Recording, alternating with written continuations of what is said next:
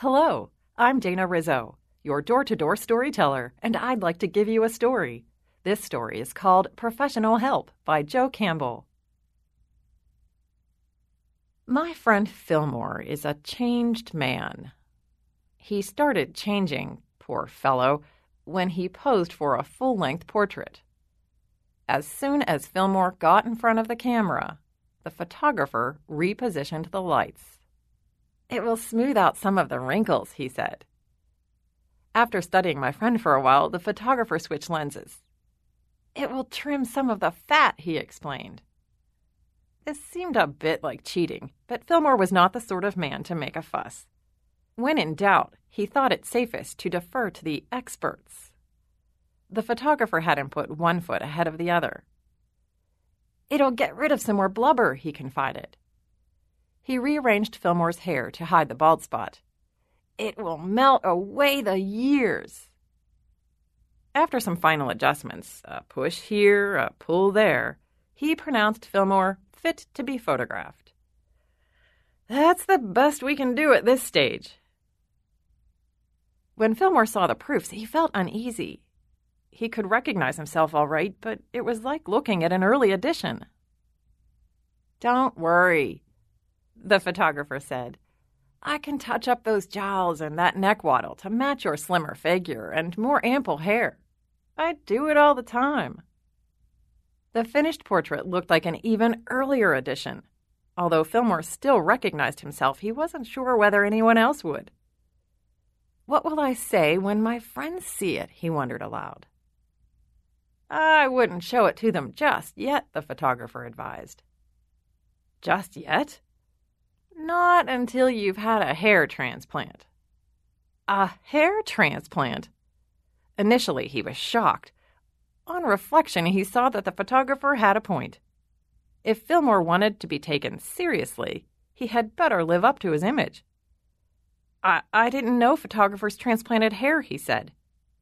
"We don't, but I can refer you to a doctor who will have you looking like your portrait in no time."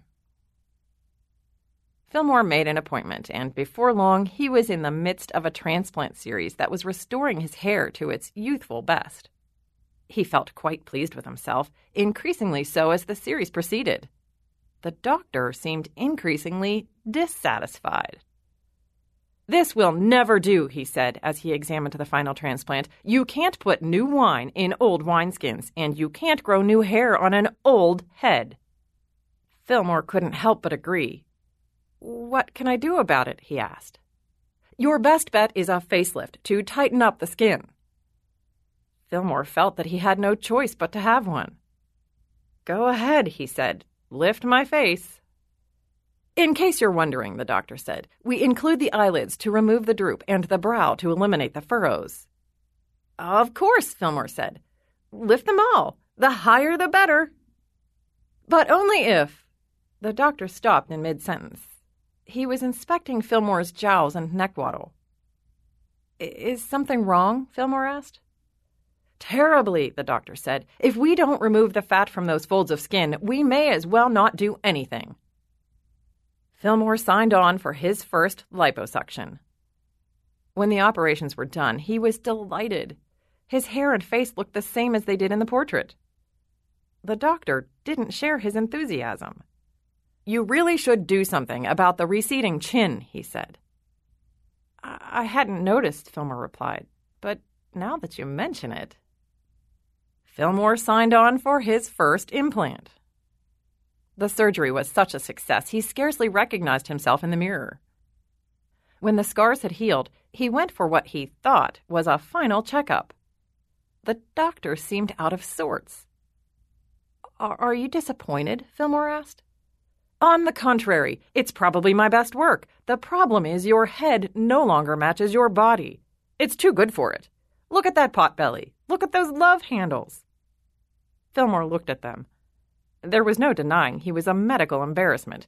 He quickly agreed to a tummy tuck to rein in his belly, and more liposuction to restore his waist to its youthful proportions. "Anything else?" he asked. "As a matter of fact, yes. While I'm at it, I ought to give you a chest implant to augment the pectoral muscles. It beats working out in the gym." I should do the same for your calf muscles." When the doctor had finished with him, Fillmore could scarcely believe his eyes. He was, as they say, a new man. So new that he had to return to the photographer for another portrait. The earlier one no longer resembled him. The only problem was that Fillmore had difficulty living up to his appearance. He looked young and virile, but he didn't really feel that way. He asked the doctor about it. "It's nothing to be alarmed about," he said. "We've rejuvenated the outer man. We haven't renewed the inner man yet." "Yet?" "A few organ transplants and you'll feel as good as you look." They're working on Fillmore now. When they're done with him, he'll be a senior citizen. No doubt he'll be the most energetic and fresh-looking senior you've ever met. The fountain of youth is not the fountain of truth. The other day, he got a flyer in the mail from a mortician who specializes in making the dead look more vibrant than the living. He's an expert, unfortunately. Fillmore doesn't see how he can refuse signing up for a regimen of postmortem cosmetology. When I last spoke with him, he gave me some advice. "Stay away from photographers," he said. You just listened to Professional Help by Joe Campbell, read to you by your door-to-door storyteller, Dana Rizzo. Thank you for listening. Used by We Are One Body Audio Theater, with the permission of the licenser, granted under a copyrighted license agreement. A production of We Are One Body Audio Theater.